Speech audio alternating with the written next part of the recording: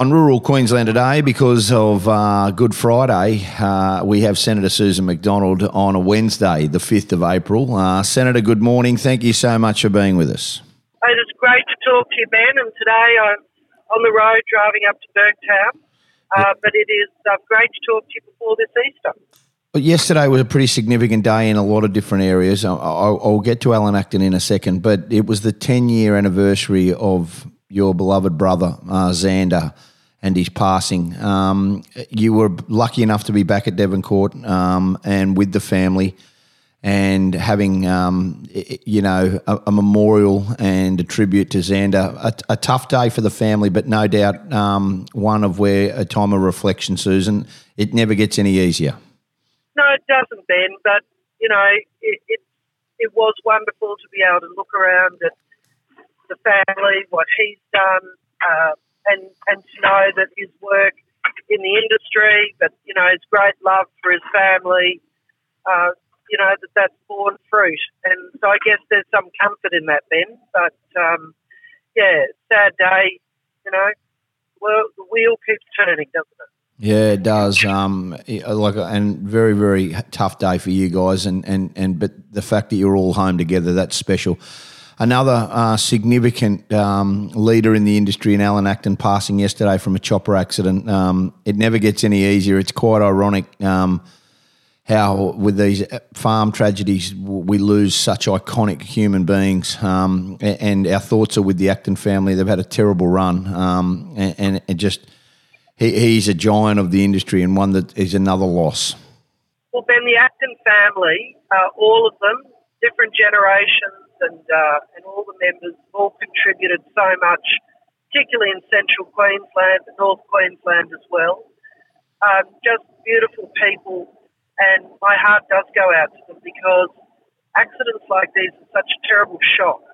You don't have the opportunity to say your farewells, and I think we should just be holding them in our hearts and being thoughtful and respectful of the family at this time. It is really tough and a real loss to everybody. Yeah, well said. Senator, but the concerning thing, we'll get to some ag issues. The oil price in Saudi Arabia, they're limiting that. That has a direct effect on the fuel price here in Australia. That is a very, very worrying sign at the moment. Well, it'll be one of the reasons I suspect that the RBA has not lifted interest rates yesterday. They're trying to do what they can to limit inflation and to pull down price increases. But the limitation of oil production out of the Middle East will drive up fuel prices. It'll be another pressure on families. As you know, we know that the cost of food's up, cost of fuel, cost of insurance. For farmers, it's fertilisers as well. It's why it's so important that we really do think about all the measures as a government that have been taken to ensure they're not inflationary and there don't have to be more,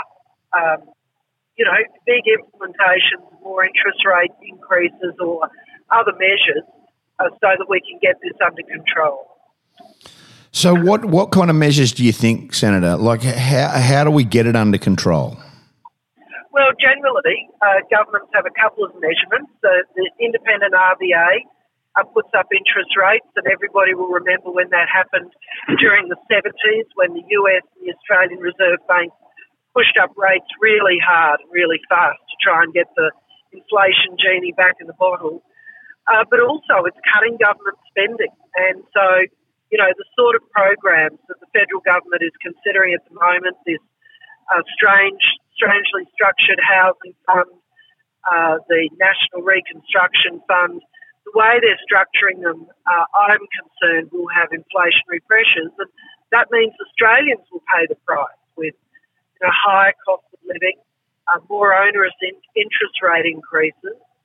So it's something that the government has to consider every day, and I most sincerely hope that the Treasurer and the Finance Minister understand the impacts of what their spending increases at this time will be.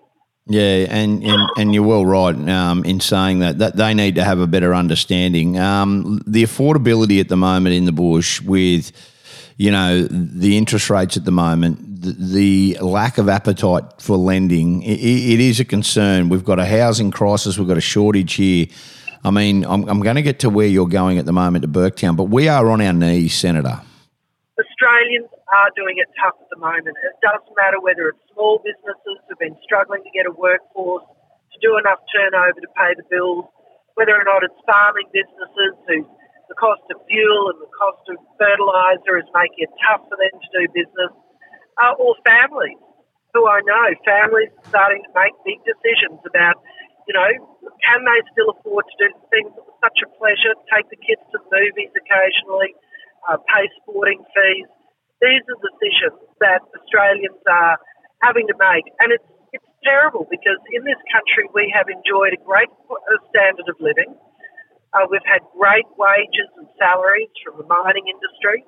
But unfortunately the sort of policy implementations from Labor meant that those investments are now under threat. And the people that pay the big taxes and the royalties in this country are now having to think about whether or not they continue investing in Australia. And that's serious because that's what allows Australians to live the first world life that they have. When the big companies pay big taxes, they pay big salaries, and those taxes come through to build schools and roads and hospitals. So, there's a lot of decisions this government needs to make, and I'm worried that they don't understand what it is it takes to run Team Australia, the big business of Australia, and how it is that Australians benefit.